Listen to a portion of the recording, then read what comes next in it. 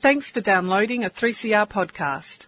3CR is an independent community radio station based in Melbourne, Australia. We need your financial support to keep going. Go to www.3cr.org.au for more information and to donate online. Now stay tuned for your 3CR podcast. 3CR would like to acknowledge the Kulin Nations, true owners, caretakers and custodians of the land from which we broadcast. 3CR pays respect to elders, past and present of the Kulin Nation. We recognise their unceded sovereignty.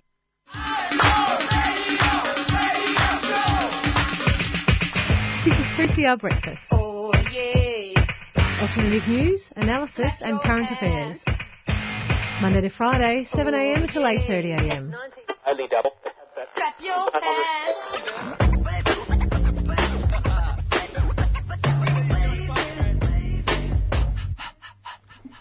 Good morning, Melbourne. Good morning. Nice to be with you all today. It's a great day. It's a great Tuesday. Anya and I are both sick as dogs. But we're here despite our terrible throats and runny noses. The show must go on. Thanks for not leaving me in the lurch. I briefly considered it, but Yeah. You're on Tuesday Breakfast, 3CR. It is the 7th of August, is that right? Sounds right to me. Mm-hmm. It's 7:01 a.m. It's a nice 7 degrees outside. Whew. And you're joined in the studio by myself, Anya, and George. Hey. We're missing two of our very of our team. And it's a pretty special day for A good one of our reason. members. Yeah. Today. Both, actually, both? I think. Yeah? So Lauren Bull is being admitted to the profession today. She's a solicitor as of 10 this month.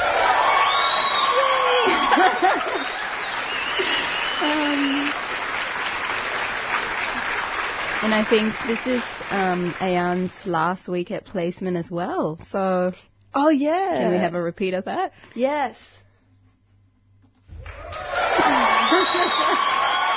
So good.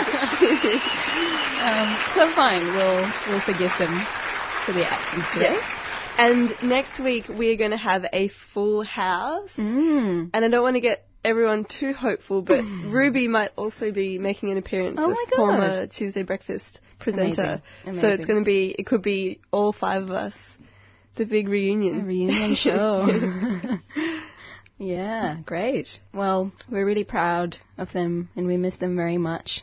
So we thought we'd dedicate a song to them first thing in the morning. Yes. Mm. And what, does this song need an introduction? No, let's just play it. All right, this is for you, lovely ladies.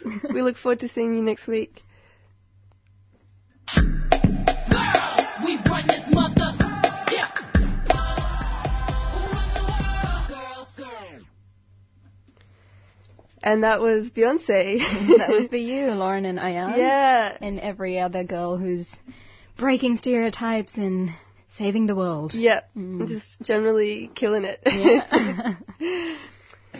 All right, so onto some news headlines. A ceasefire in South Sudan has been signed between President Salva Kiir and rebel leader Riek Machar.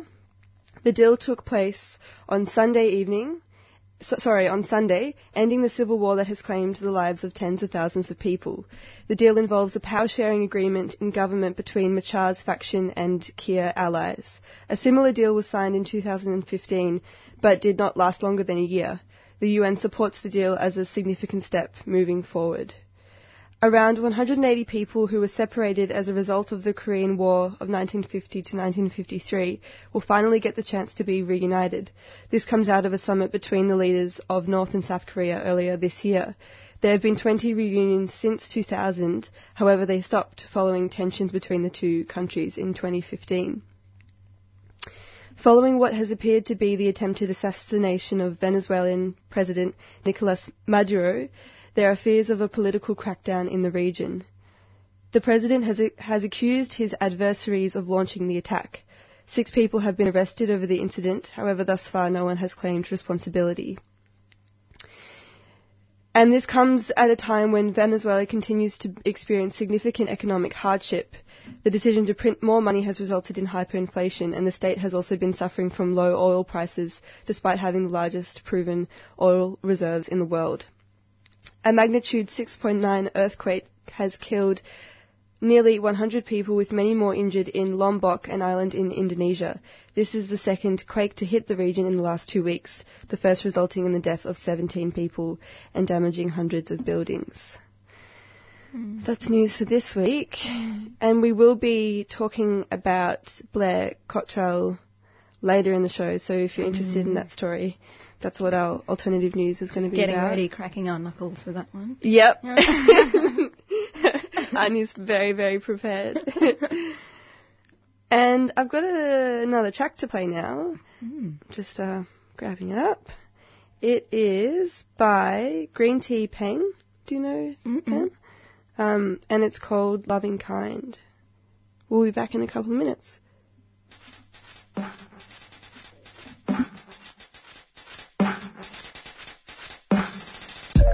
Just a tiny language warning, sorry.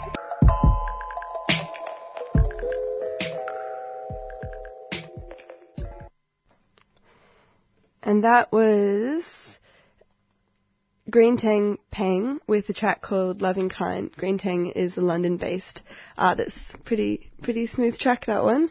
And you're listening to Tuesday Breakfast with myself, George, and Anya. And on the line, we have Kate Fitzgibbon, who is a senior lecturer in criminology in the Faculty of Arts at Monash University, who is on the line with us this morning to talk about a new report on adolescent family violence. Thank you so much for joining us, Dr. Fitzgibbon. For having me, George. Thank you for having me. So, just to start off with, can you tell us a little bit about adolescent family violence?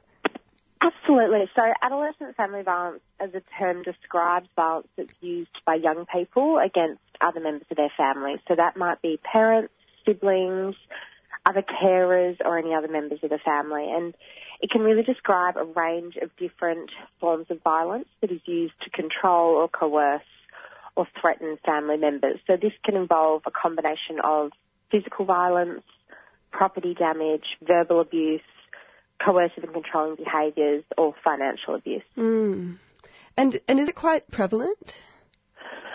It's very difficult to know. What our research has been looking at is in what context this violence occurs and what are some of the reasons why parents might be hesitant to report it to police, because we do know that it is significantly underreported.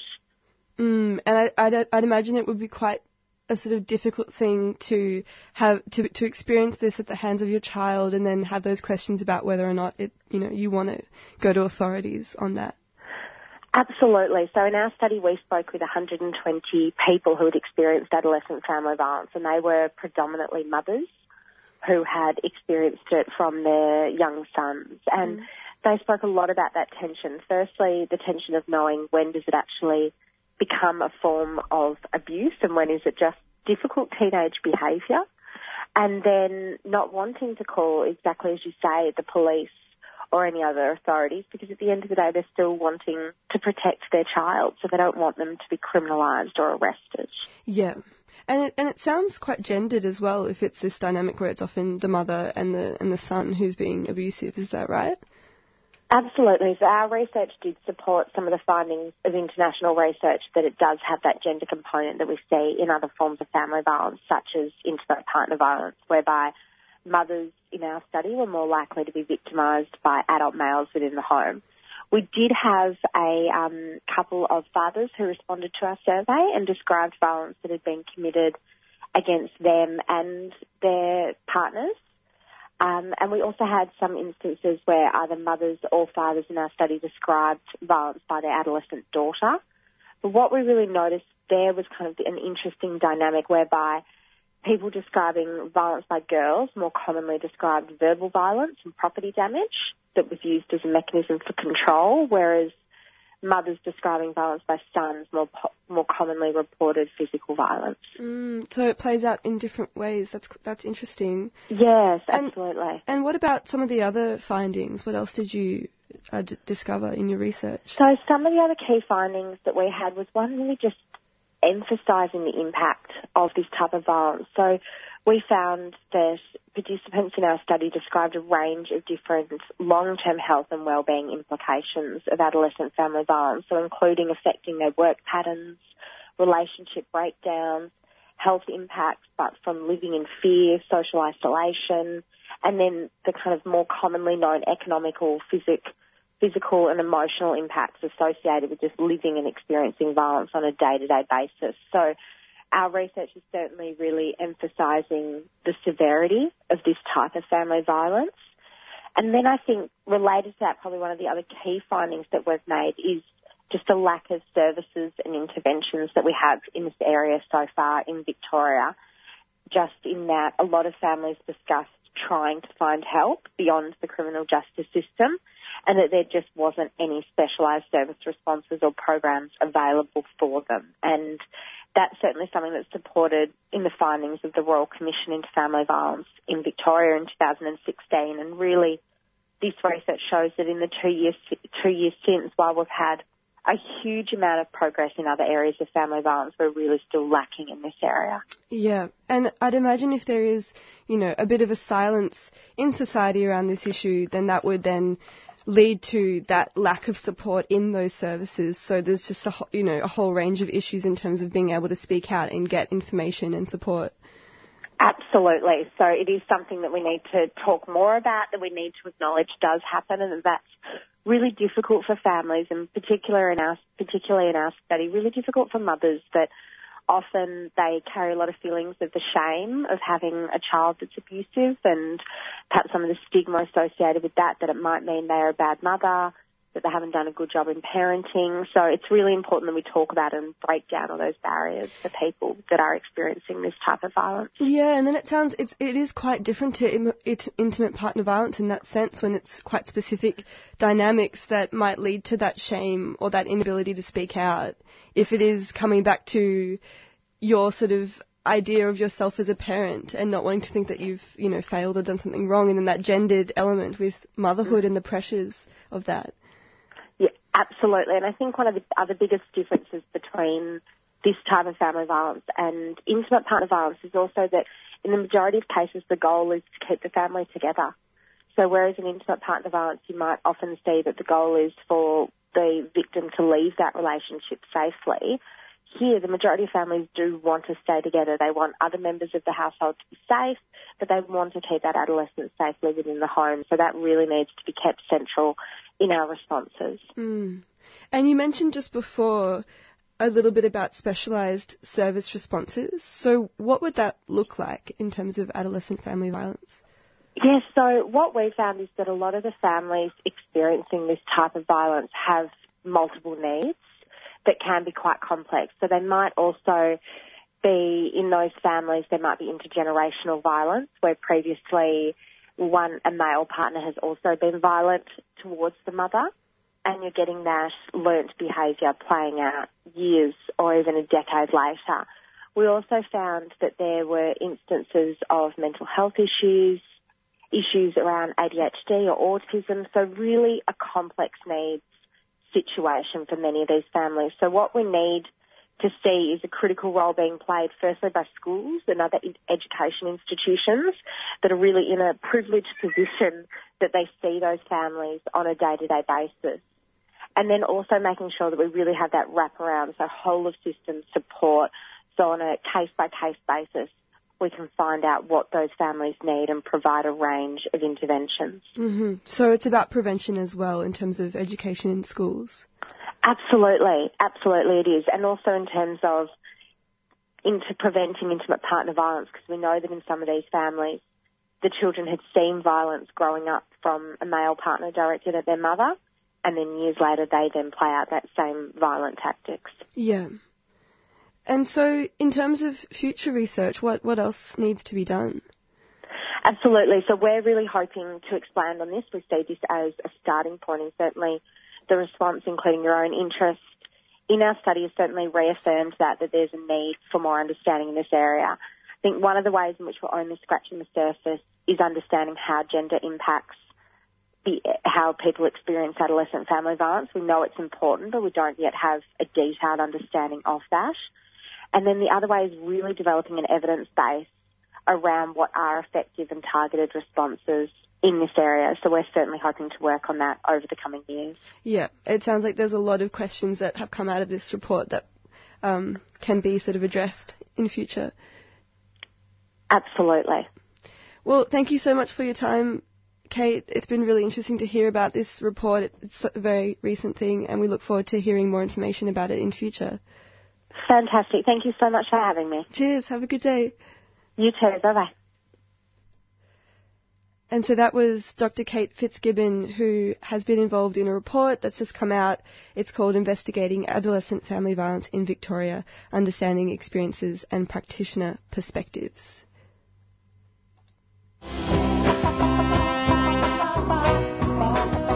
We know you love our 3CR Radical Radio t-shirts, and so do we.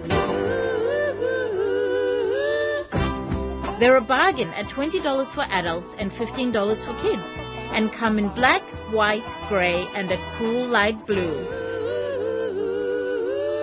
To nab one of these beauties, drop into the station at 21 Smith Street or order by phoning 9419-8377. Or you can visit us online at 3cr.org.au/shop. Come on, you know you want one.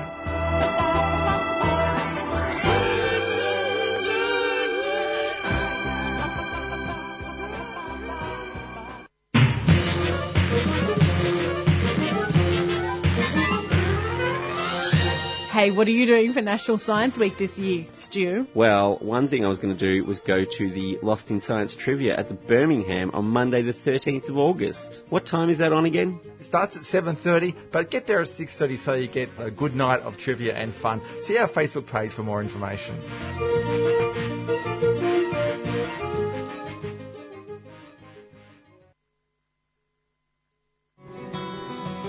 The 2018 Melbourne Anarchist Book Fair is on the 11th of August at the Brunswick Town Hall. Stalls, books, projects and organisations fighting for a better world, here and abroad. Come for the stalls, stay for the workshops. Topics ranging from Indigenous struggles and decolonisation, climate change, anti-racism, unions, feminism, refugees, Anarchy 101 and so much more. Interested in a stall? Email us on info@amelbournebookfair.org. That's info@amelbournebookfair.org. Or message us on our Facebook page, Melbourne Anarchist Book Fair 2018, a 3CR supporter.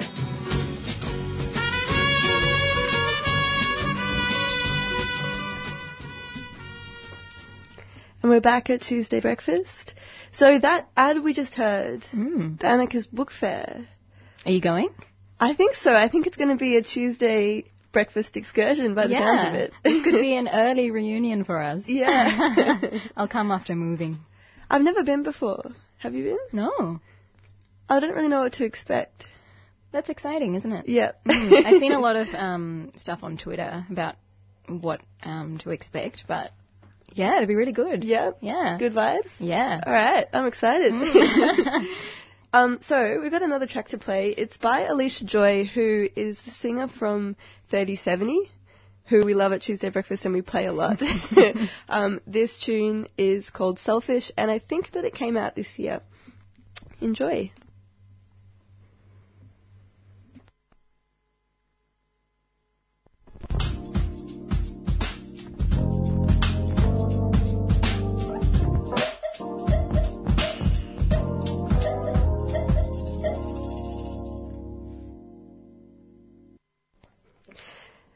And that was Alicia Joy with Selfish. Such a great tune. And so I've got a couple of numbers just to give out because we have a lot of interviews today on the topic of family violence. And the first number is for... Oh, sorry. The usual technical issues when the next song plays. Why Women's Information. It's a great referral service if you just want to have a chat and get some numbers or get the information about any service, any issue that you're experiencing for any woman or non-binary person. And the number is 1300 134 130. If you're in immediate danger as well, there is Safe Steps, which is open 24/7, and it's a family violence response centre. Its number is 1800 015 188. That's 1800 015 188. Amazing. Next up, we're going to be talking to Alina Thomas, who is the CEO of Engender Equality. So recently there was an Age article about the Tasmanian government's attempt to challenge a Supreme Court ruling about what violence in the context of family violence means, especially as it pertains to victim compensation schemes. So we have Alina Thomas, CEO of Engender Equality, today to talk about it. Alina has an established career in the community sector with over 18 years of experience across a range of health and community programs with a focus on women's services. Alina has developed a sound standing as a spokesperson on domestic violence and gender inequality in Tasmania. In her representation of women, violence and anti-oppression, Alina considers the diversity of the community and strives for inclusion and equal access of all women, regardless of their lived experience, identity, or socio-economic background. Thank you so much for joining us today, Alina. Thank you. Can you tell us a little bit about Engender Equality and the work that you do? Yes, thank you. So Engender Equality is it's a small organisation that operates across Tasmania. We have offices in Hobart, Launceston and Burnie, and our Burnie staff person also outreaches from a number of the towns around in the northwest of Tasmania. There's three definite arms to the organisation. One is the core service of providing counselling services to people who've experienced family violence. So people who are struggling with some issues that might have come from an experience of family violence can ring up the service and make an appointment to talk to a qualified therapeutic counsellor. And that process can be a one-off sort of safety check, or it could be just I'm unsure of how things are going in my relationship and I need to talk to someone.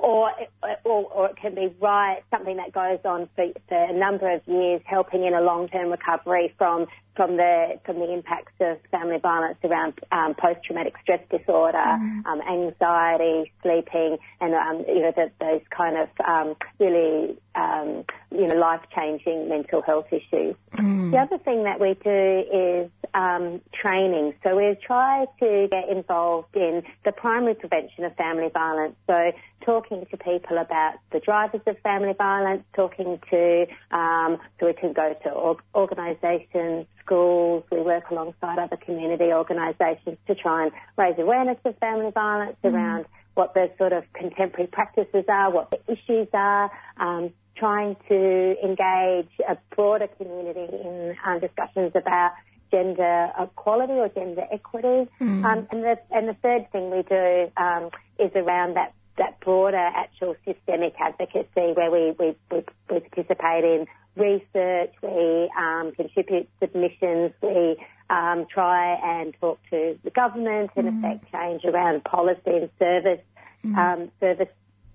design, so that we can be maximising the impact on the community to actually reducing, the impact of family violence, which is so that family violence isn't happening in the first place, through to, when it is happening, how we can be reducing the harms and the impacts there. Amazing. Let's talk about the Tasmanian government's challenge to the Supreme Court ruling that the definition of violence is capable of including more than just physical acts of harm. Can you just maybe talk about what this challenge is about and what the government is trying to do? Yeah, so look, I mean, it's a lot of it is comes from our use of language, and the language that's evolved over the last four decades or so around family violence. So we use the term family violence in Tasmania because that's what our Act says. So that's where all the family violence services that are funded through government, etc., would sort of refer to family violence, because that's what we've chosen here. But it's even the term violence in itself, obviously, for the way that we use that in everyday language, we think of violence as being physical violence, of it actually being assault. But when we're actually talking about family violence, the definition has been broadened to an extent, so that now it includes non-physical violence. So it's emotional abuse, it's psychological abuse, it's social isolation, it's spiritual abuse. So it's a whole financial abuse. So it is, even though we're continuing with that term, we are referring to a broader range of behaviours than just physical assault. So that's described under the Family Violence Act in Tasmania. We talk about emotional abuse, we talk about financial abuse.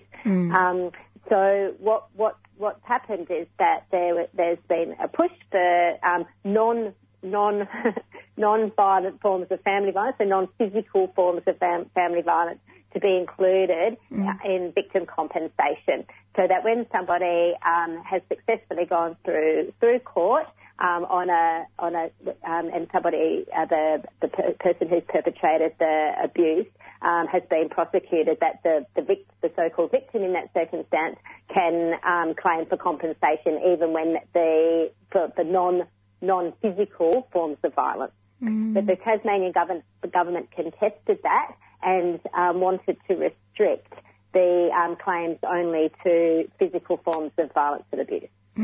That's messed up.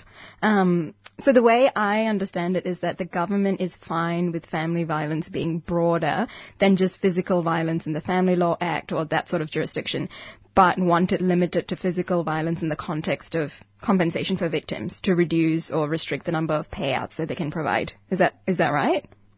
Look, that's the best explanation that I've got for it as well. The only other thing that I can imagine that's happening is that perhaps the government's got another plan that they're wanting to enact over the next 2 months that's going to, come to a similar outcome. But I don't know what that is, and I haven't received any communication back from the Department of Premier and Cabinet here about what their plans are, so I actually don't know. Yeah. It seems pretty absurd that, given all the increasing media attention and general understanding of what family violence is about, that it comes in so many forms other than just physical violence, that the government is trying to limit the definition. Do you know why this is happening? No, I don't. And the reality is that it's extremely difficult to get a successful prosecution for emotional abuse, for psychological abuse. Since the Family Violence Act, the Family Violence Act came around in 2004. Excuse me. And over that period, there's been 60 charges, and I don't know how many prosecutions. So there's only been 60 charges, and the rate of the number of successful prosecutions that come from charges is usually less than 50%. So we're talking about a very small number of people, and that that's in itself talks to a flaw within the system. So to me, I'm unclear of why the financial argument about it doesn't really hold, because we're not talking about enormous numbers of people at all. Look, I think that we are, this is such a new and pioneering phase for us to be in around family violence. We can really say that over the last, the interest and the new way of thinking and addressing family violence has really only come about in the last 3 or 4 years. Like, it's a very new idea. And I guess that, that we need to be really open to trying a really wide range of responses. But part of that does have to be providing a response, whether it's a service response or a legal response or a personal response to people who've experienced emotional abuse or coercive control, and there's a whole pattern of behaviours that go around that. We need to be acknowledging that and then responding appropriately. Otherwise, we're going to be working in this idea that, if it's not an assault, and if you're not being hit, it's not that bad, or if you're not being physically assaulted, then, you can probably put up with it a little bit more than you have been, kind of attitude, and that's really concerning for us. And I was going to ask, that was my next question really. So this move by the government, if successful, is going to affect survivors in so many ways, especially women who already have difficulties accessing any sort of compensation schemes or options due to structural inequalities, for example. So what should the government be doing instead of limiting the already limited access to such monetary assistance? Because the way I understand it is that these compensation schemes offer more than just money. They also offer counselling and access to other support services, don't they? Yes, sure. Yep, I think there can be there's sort of a bit of a plan, or there can be a number of different elements to it for sure. Look, I think that there's a lot of problems with the legal system around this particular issue. So when somebody, generally if there is something like, if there's a crime has been committed, that's looked at in terms of an incident, that it started at a point and it finished at one point, and there should be a body of evidence around that incident that describes it as a crime. Now, what's the problem with emotional abuse or coercive control or psychological abuse is that there's not necessarily an incident. There's not necessarily something that you can collect evidence on. Like, it's difficult to be able to record or document a threat, or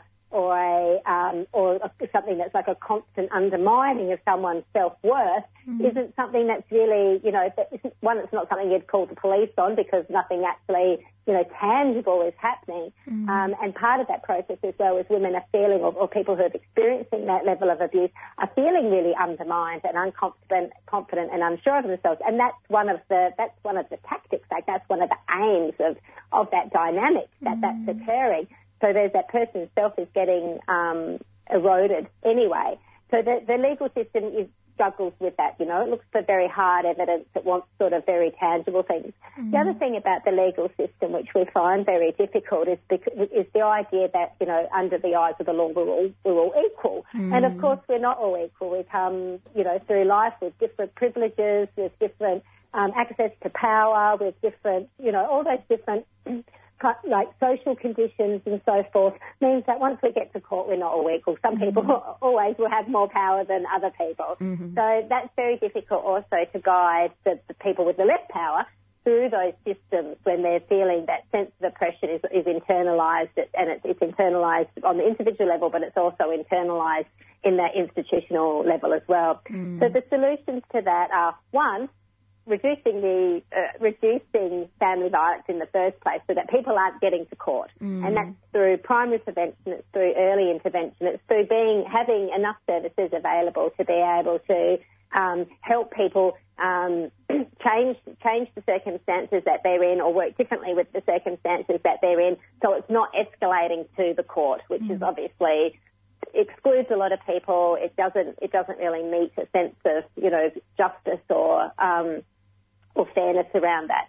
And the other thing is, once people are getting to court, to be providing really adequate support through that system, so that we're reducing the bias of magistrates and judges, that people are supported through a system that isn't re-traumatising. At the moment, the counsellors that we have will say that when they're working with somebody who's going through the court system, 50% of the time is spent counselling the traumatic impact of the family violence, and 50% of the time is spent counselling around the traumatic impact of the court.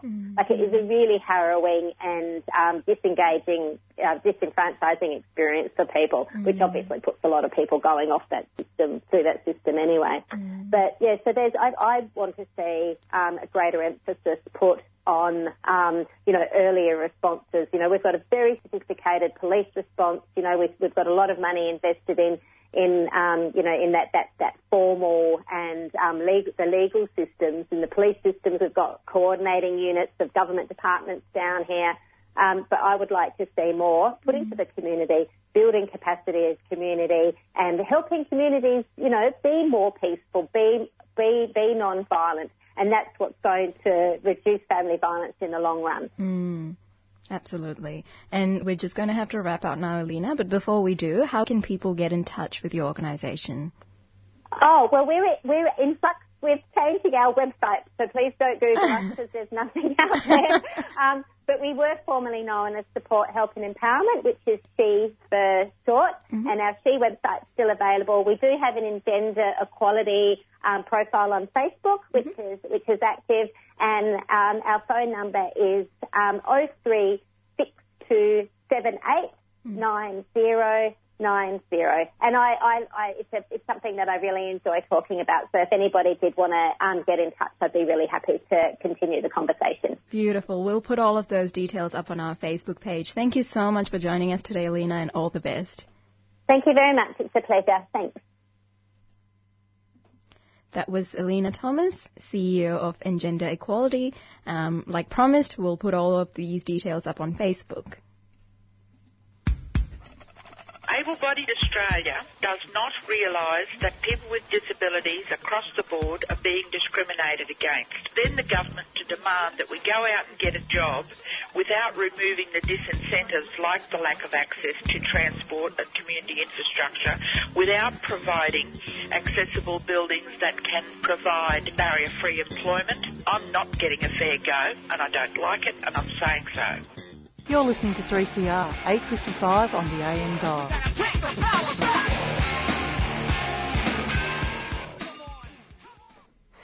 You're listening to Tuesday Brekkie.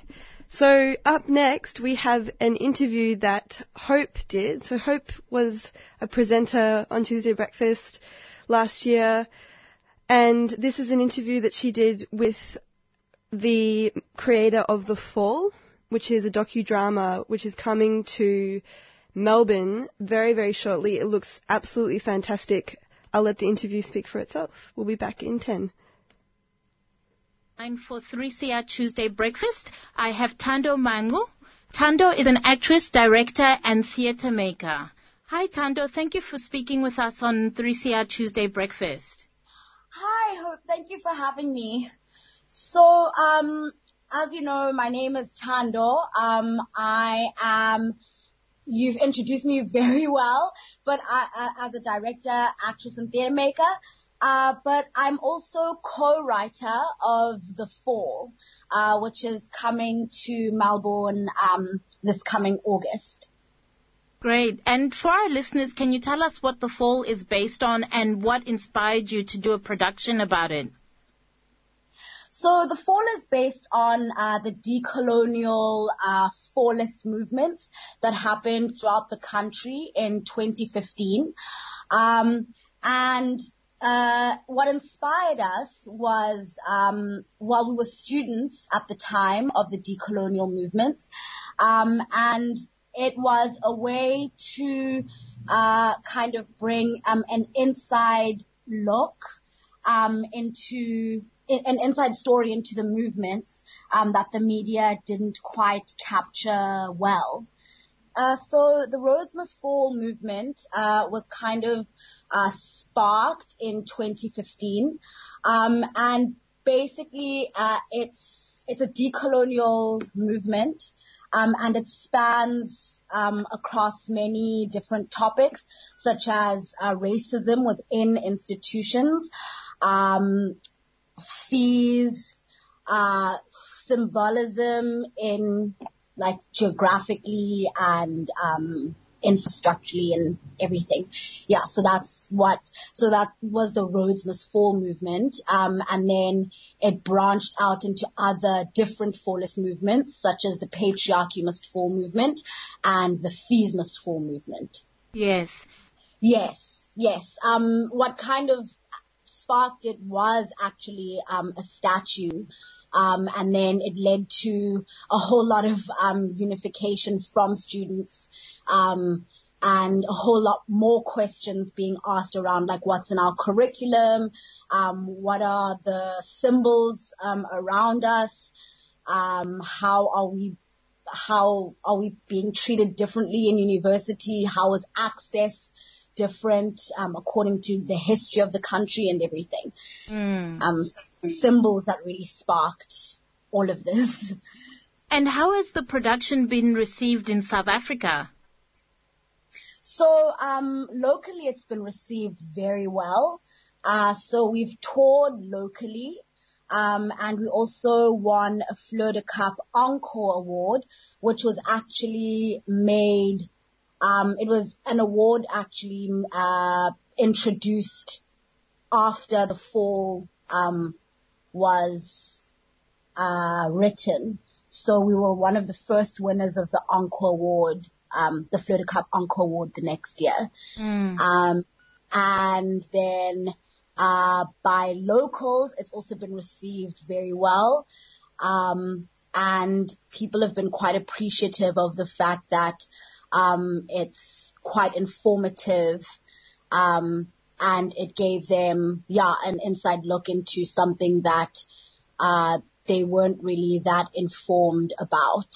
And in terms of students now, what has the change been like in terms of students' voices being heard? It's been quite varied. So I mean, after the movements, there was a lot more security, like enforcement in universities. So protests were kind of shut down like really quickly. But there is a lot of awareness amongst students and on a kind of student level, and I guess sort of in some ways institutionally, in the few ways. But it's been met with, sometimes backlash, sometimes acceptance. I guess it depends who you're talking to. Yeah. And how has it been received internationally? Internationally, it's also been received well. So last year we toured to the Edinburgh Fringe Festival, and there we were nominated for a few awards. So we were longlisted for the Amnesty Award. We won the Stage Edinburgh Cast Award, and we won the Scotsman Fringe First Award. That's really amazing. And have you ever been to Melbourne before? So no, from the cast, not that I'm aware of, we've never been to Melbourne before. And yes, I haven't been with the cast myself at the moment because I'm busy studying my MA, but I will be joining you for August. And what are you looking forward to doing or experiencing here? I'm just looking forward to experiencing a different culture. I mean, it's always great to be in a different country, experience a completely different time zone. So yeah, I'm just looking forward to that. Like I said, I'm always as the cast even, we're always looking forward to just experiencing something new. And what can listeners expect from the play, from the production? Okay, cool. Well, you can, so the style is in South African protest theatre style. There's a lot of, and it's a workshopped play. There's a lot of singing. It's a documentary, sort of verbatim style play. So like I said, it was workshopped from all of our experiences. So yeah, the style is like a mesh of like documentary, and South African protest theatre. So yeah, you can expect a kind of revamp of like Barney Simon style theatre. And I'd also like to add that the cast is also giving a 2-hour interactive workshop on the 31st of August on decolonization. So that's what you can expect from us as a group. Wow, that's amazing. For our listeners, can you please tell us where we can go to find out more information about the production in Melbourne, as well as avenues to connect more with the work that you do? Sure. So you can connect on the Baxter website. So it's the Baxter Theatre Centre. The Theatre Centre is also on Facebook and on Instagram. And then in our individual capacities, we also promote the show there. So there are 3 pages you can connect on. You can connect on the Baikitsi Arts Collective. You can connect on Age of the Artist, and you can connect on the Furies. Great. We'll have all those links up for our listeners to the show, and they can access that information. The fall will be held at the Arts Centre between 28 August and the 2nd of September. And as Tando has just said, there's an amazing interactive workshop on the 31st. And I know that on the 29th, after the show, you'll be having a Q&A. Yes. Yes. And we're also really looking forward to speaking with you and the rest of the cast for another show with Women on the Line. I look forward to that. Thank you so much for the interview. And if you're just tuning into 3CR Tuesday Breakfast, we were speaking with Tando Mangu, an actress, director, and theatre maker, as well as co-writer and co-cast curator for The Fall, a play that will be on at the Arts Centre from the 28th of August till the 2nd of September. Check it out. Hi, I'm Maurice. And I'm Mario. And we're Chronically Chilled, a program that aims to provide a platform to those living with chronic and invisible illness, as well as exploring topics that impact on our daily lives. Listen to Chronically Chilled, the first Wednesday of every month at 6 p.m. And we're back at Tuesday Breakfast. Hope if you're listening, thank you so much for providing that interview. I'm so excited. I really want to get tickets. Do you want to go see it? Yep. Yeah. So later in August? Let's make it happen. All right. Yeah. Let's do it. So I've got another track to play now, and this one I discovered from Hip Sister Hop Nice. show. Such great tunes, and there's also like playlists available on music apps, which I won't say because I think I'll be advertising them maybe. But you can check that out. You can go to Hip Sister Hop, the Facebook page, and there's a link there. This track is called Subway Art, and it's by Tish Hyman.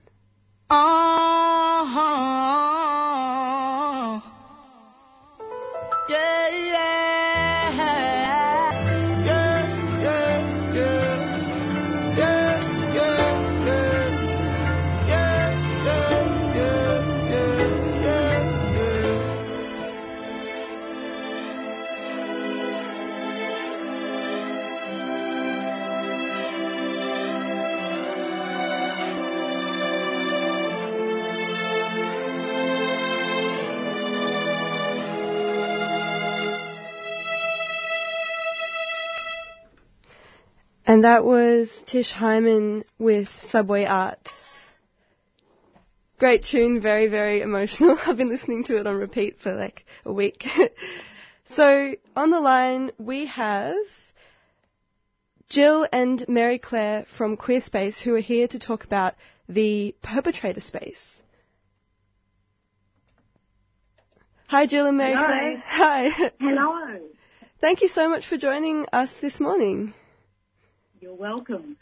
So, first off, I know we have a regular slot with Queer Space, and this is our third one, I believe. But just in case we have listeners that haven't heard the first two, can you just give us a bit of information on what Queer Space is? Okay. So, Queer Space is in Drummond Street Services, and we've been working with LGBTIQ people and their families for over a decade. And our work's constantly evolving as we learn from the people we work with and the research as it develops and evolves too. And we've been developing a family violence service there that's LGBTIQ inclusive. And we've learned from our respective communities and the research that is available that the current approaches to family violence and intimate partner violence are not very responsive to or inclusive of our queer relationships and experiences. And that's so important to have services that are specialised in this way, like Queer Space, which is run by members of the LGBT community who, you know, have that lived experience and can support other people around issues like family violence. Yeah. And so, yeah. Sorry. I was just going to say that that overwhelmingly the research into family violence perpetration for gender diverse populations is centred on prevalence rather than the dynamics of the violence in those contexts. And there's really very little evidence for effective interventions for perpetrators with complex underlying contributors and needs. Like, it's just very new work. Right, so that must make it difficult then in terms of support. What is the perpetrator space? What is this project? So very recently we received some funding from the Department of Justice initially to develop a program to work with cisgendered women, lesbian women, bisexual women, intersex people, trans women and men, and to work with people who've been enacting violence, so people who've harmed others. However, in that space, what we understand is that in terms of the prison population for this community, like over 97% of particularly women in prison have experiences of child sexual abuse with a direct relationship with re-victimization through domestic and family violence, and then directly links to their offending behaviour. So what we're wanting to do is provide programs that support those who've been perpetrating violence, which will reduce recidivism and support people who've enacted violence to take responsibility for their violence. However, you know, generally programs in this space have been men's behaviour change programs, so they've been informed by a feminist gendered approach, which we would certainly support. However, what we understand is that those pathways and the topologies of this particular cohort may well be different. So we may well not be looking specifically at entitlement and the need for power and control as the initial driver. It might be that the use of violence is retaliative, or it may be reactive. So what we're trying to do is work in these contexts. There's been some work internationally that's been done by in the United States by a woman called Dr. Stephanie Covington. So we're really leaning off the back of that work, but very much informed by the participants around what will be meaningful, what will be respectful, and what will be the transformative elements of change. Wow, and that stat, 97%, that's huge. It is huge, isn't it? Yeah, and to then be considering what are the reasons behind violence, and is it having experienced certain situations like abuse or whatever, like that, it seems like such an important thing to do, to understand what's actually going on and be able to support people through this. Absolutely. And, you know, like today, our understanding is that, you know, gender is an effect of structures of patriarchy and power. So we do want to honour and acknowledge and build on the work of over 50 years of women's responses to intimate partner violence and family violence. But I suppose what we're really recognising strongly is that the importance of a gendered approach is still relative. However, it has currency within heteronormative relations. And so when working with women and with the LGBTIQ communities, this is very new ground. So we want to consider what's offered up, you know, by these frameworks, but also see what might be the limitations of a gendered lens in this particular space. So we know that that it's harmful, and reduction of stereotypes and assumptions about power dynamics and gender roles may well not be a full explanation, and it may well not support the complexity of people's lives. It might present a blindness to intersectionality and difference. It might result in the misidentification of those very binary terms of perpetrator and victim, and often there's an assumption that the very butch person may well be the more masculine perpetrator and the feminine person presenting may well be the victim. So, those are the kind of complexities, that sit within this space. And that seems like a really good way of moving forward in terms of still taking some of these ideas from the feminist gendered approach, but also taking it further and looking at other factors and the bigger picture to sort of get a sense of how, how this violence works and how support can be, given out. So also you're influenced by Catherine Hodes and Ellen Pence, is that right? Can you tell us a little bit about their work and how it relates to this issue?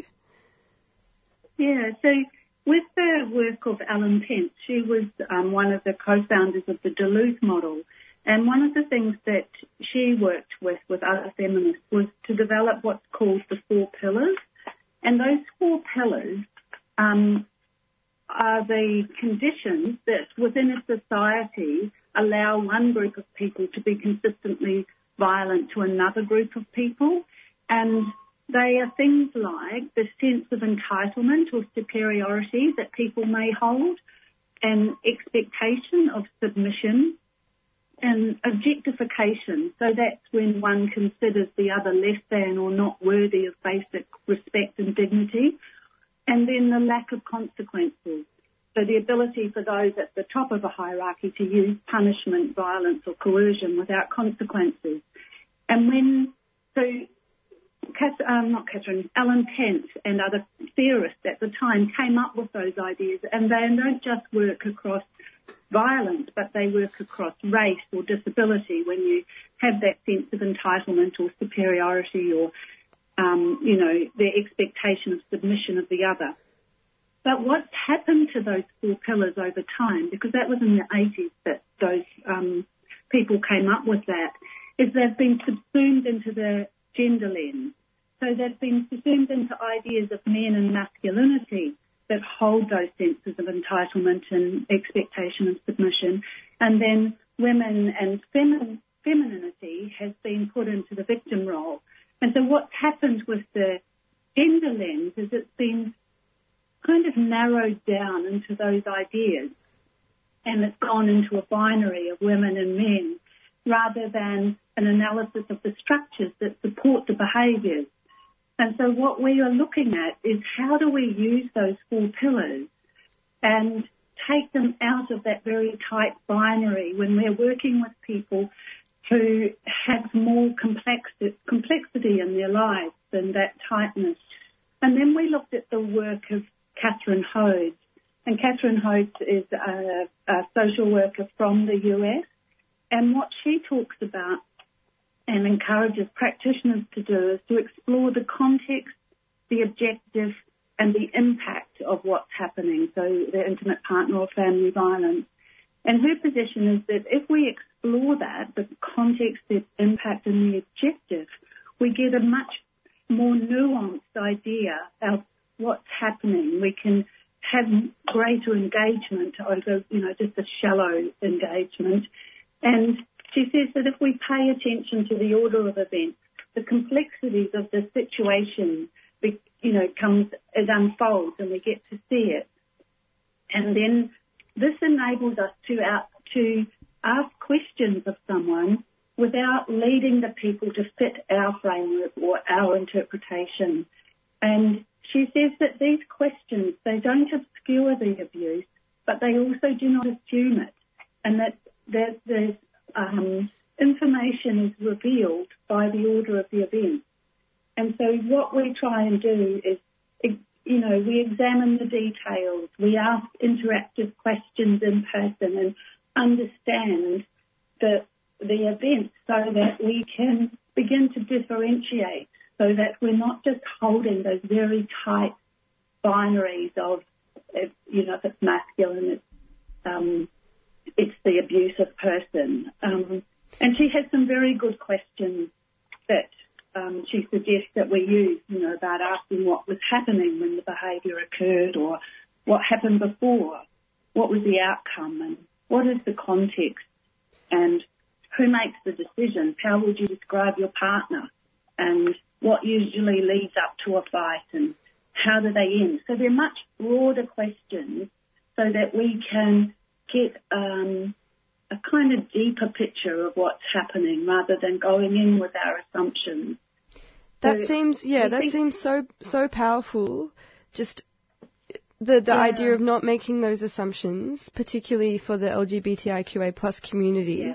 I'm just wondering, as a last question, because we will have to wrap up, this is really, really interesting stuff to hear about in terms of the theories behind violence. I just want to ask, in terms of those ideas that Pence put forward with the Domestic Abuse Intervention Project, in terms of entitlement, superiority, objectification, lack of consequences, do you think these ideas are still applicable in LGBTIQA plus intimate partner violence, or do you think we sort of need a new theory of thinking about why this violence occurs?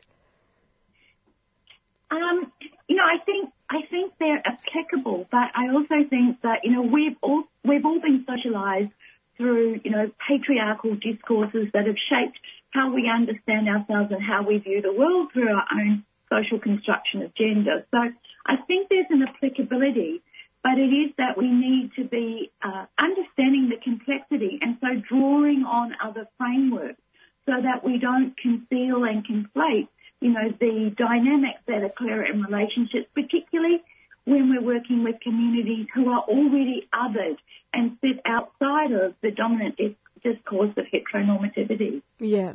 And then when we make assumptions about what violence looks like and what a perpetrator looks like, that puts people at risk. And just quickly, I know you wanted to talk about With Respect. Could you just mention quickly about that before we wrap up? Sure. So With Respect is a partnership. The Drummond Street is the lead agency, and it was came from funding from the Royal Commission into Family Violence, and so it's a partnership with Thorn Harbour Health, Switchboard and Transgender Victoria to provide an LGBTIQ intimate partner and family violence service. And so we've named it With Respect, and we're launching it on Monday the 3rd of September. Fantastic. Thank you so much. And for anyone listening who might be going through something in terms of, violence in terms of what we've been talking about, would it be best to call Queerspace? Is that a service that they can call? Yes. And the number's 1-800-LGBTIQ. Fantastic. Thank you so much, Jill and Mary Claire. It's been an absolute pleasure to have you on the show this morning. Thank you for your time. You're very welcome. Thanks, George. Cheers. Bye. Bye. And so that was Jill and Mary Claire from Queerspace talking about the Perpetrator Program. Such an important topic. We'll be back in a couple of minutes.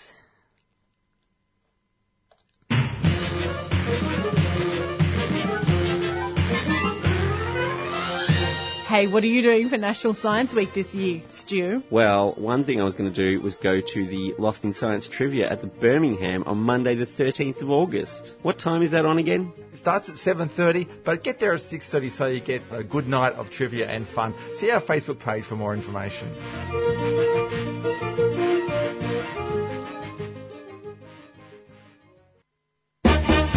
In 2016, 3CR published a book to celebrate the station's 40th birthday. Years in the making, Radical Radio, celebrating 40 years of 3CR, is a visually stunning account of the people and ideas that make up this dynamic station. At 300 pages, the book includes hundreds of images and over 50 features on programs, people, music and technology from across the decades. 3CR's Radical Radio book is now on sale for just $30. You can get your copy of 3CR's book at the station during business hours at 21 Smith Street, Fitzroy. Or online at 3cr.org.au/shop. Get a piece of your own history. On sale for just $30. 3CR's Radical Radio is available now.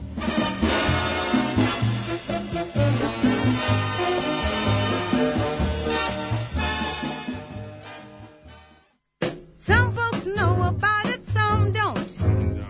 Some will learn to shout it, some won't. But sooner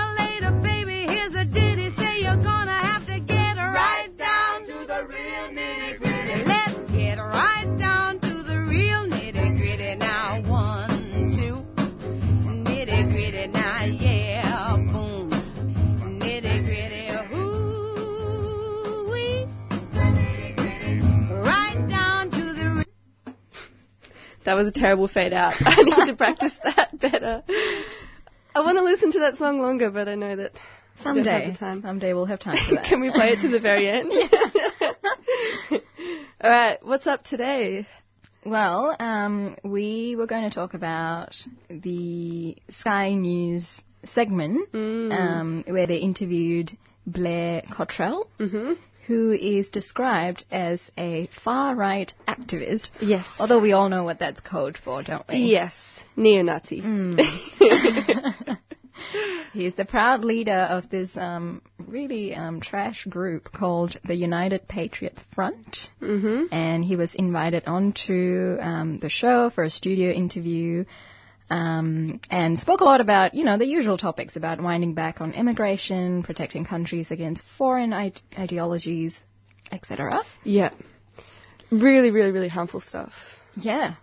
Yeah. And within hours of the interview going to air and being shared very widely by Sky News, there was a lot of noise that was made on various social media platforms, and then the channel removed the interview and said something like, I was wrong to have him on air, and his views do not reflect ours, but didn't actually say sorry.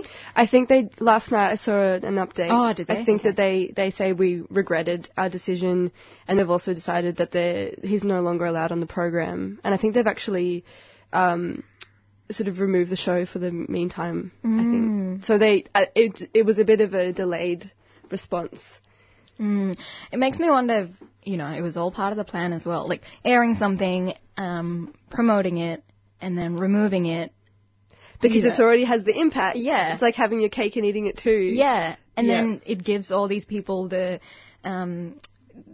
impetus to be like, oh, look, it's our free speech being trampled on. Look at the leftists, they've done it again. Yeah. Yeah. And it's scary because, I guess this is the argument that's being made in a lot of these articles we've been reading. The idea that it's normalising racism and bigotry in our country. It's not simply a question of free speech. It's who are you allowing to have on your show and what kinds of ideas are you allowing them to speak about? And there has to be a limit, It's really disturbing. I wanted to mention, I was reading an article in The Guardian. It's by Robert Mann, who is from La Trobe University. And I think this is a really interesting quote that I want to just read out, because I think for me, and I imagine for other young people listening, it's a bit more difficult to sort of understand what the media climate would have been like, say, 20 years ago, when you haven't really lived through it. But he said that, so I'm quoting from now, on January 6, 1966, a letter written by the pre-selected Liberal Party candidate for Ipswich, Pauline Hanson, was published in the Queensland Times. It claimed nothing more than showering the admittedly once wronged Aboriginal people with money, facilities and opportunities not available to other Australians and harming them and causing racism. The letter caused pandemonium at Liberal Party headquarters. Hanson was stripped of her pre-selection. The rest, as they say, is history. Today, such a letter would barely be noticed by anyone. So just that difference in climate, that at that time, that sort of rhetoric was not allowed at all. But now it's happening everywhere. It's with our politicians. Now. Yeah. And that we're not going forward in this area. Yeah. And also I think it's important to keep in mind the context of the different group of people that are being demonized and hurt this time round. And there's this great panel that I went to last week and about the hashtag African gangs and why that's such an important issue and how to talk about it. And one of the things that the panelists talked about was that how the African gangs rhetoric has been so readily accepted in the community because there already exists a very dominant anti-black narrative in the country, and that's why it's happening so quickly and so powerfully as well. And I think that's something that we should keep in mind. Right. So there's already sort of this thing simmering under the surface, and then this really brings that out. If there's already that bigotry there, you only need a couple of these shock jocks or neo-Nazis to sort of come out from under the woodwork and start talking about this sort of stuff, and people get behind it.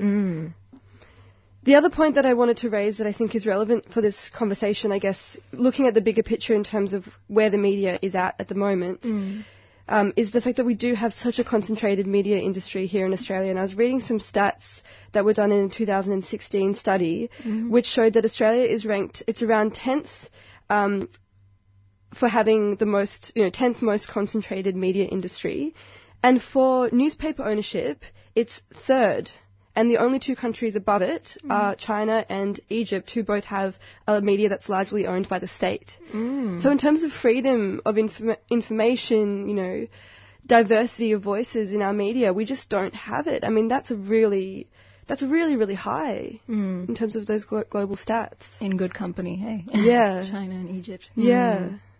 And it sort of made me think about, how you, Anya, and Ayan and Lauren and lots of people at 3CR and other activists are so present on social media, and how that seems to be such a fantastic alternative. If we're not getting our voices heard in the mainstream, using social media or using alternative platforms like 3CR are so important in trying to sort of shift the national conversation. It's, but also really toxic. I don't know if you noticed how a few very prominent activists on Twitter, people of colour obviously, have all sort of left Twitter recently after being, tormented and receiving death threats, and it's following them there as well, and hurting their mental health, and it's basically a garbage pile of flaming.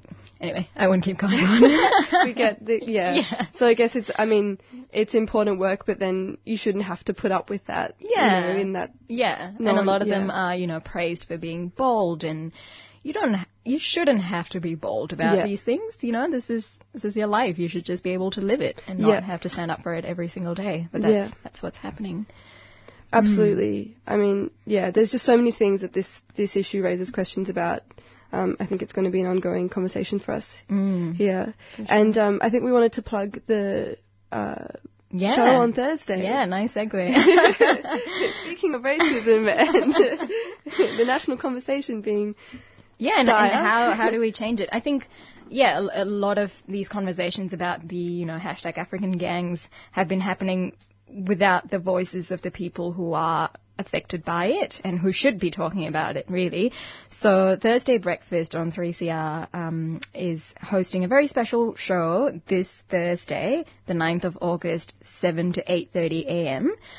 It's called Enough is Enough, beyond hashtag African gangs. And they are going to do a live on-air panel discussion about the everyday impacts of the hashtag African gangs narrative on community, connecting this to bigger issues of systemic racism, anti-blackness and colonization, and focusing on some of the incredible initiatives and stories from the African community here in Melbourne. And they have a very impressive panel. And the guests include, in no particular order, Marka Maek, lawyer and co-campaigner behind the original hashtag African Gang social media campaign, Deng Garang, social worker working with African young people in Melbourne's West, Mariki Onis, Gunajmara, and Gunai woman and co-founder of the Warriors of the Aboriginal Resistance, Saba Alamayu, founder of Afro Hub and owner of Saba's Ethiopian restaurant. Oh, nice. Highly recommend, by the way. And Areej Noor, radio journalist and co-founder of African artist collective Still Nomads. Whoa. Super exciting. What a panel. Yeah. Yep. I'll definitely be tuning in. Yes. And we will share all this information on our Facebook page and Twitter and all of that as well. Yep. So tune in. That's so exciting. Yeah, and I guess if you're frustrated like we are in terms of, the way things roll in the media, this seems to be a really important event to listen to hear, the perspectives of people that know a lot about what's going on and have a lot to say. Absolutely. Yeah. So I guess for Thursday breakfast, you can buy us coffee or a meal anytime for plugging your show. You owe us big time. There's also one other event that I wanted to mention quickly before we wrap up, and that's the RISE Ability Rights booklet launch. I'm sorry. It's an advocacy booklet made by RISE. concerning refugees and asylum seekers with disabilities. The document brings together the voices of RISE members and an analysis of non-intersectionality of the literature in the refugee and disability sectors. So it sounds like a really fantastic booklet and a great event to go and check out. It's on August 14th at 6 p.m. and it is in Melbourne. I wonder if there's a more specific... Anyway, you can go to their Facebook page for more information about that. So thank you for listening today, and thank you to all of our guests. It's been a great show, and we're really excited to come back next week with Full House. Yeah, hopefully. Yeah. So bye for now.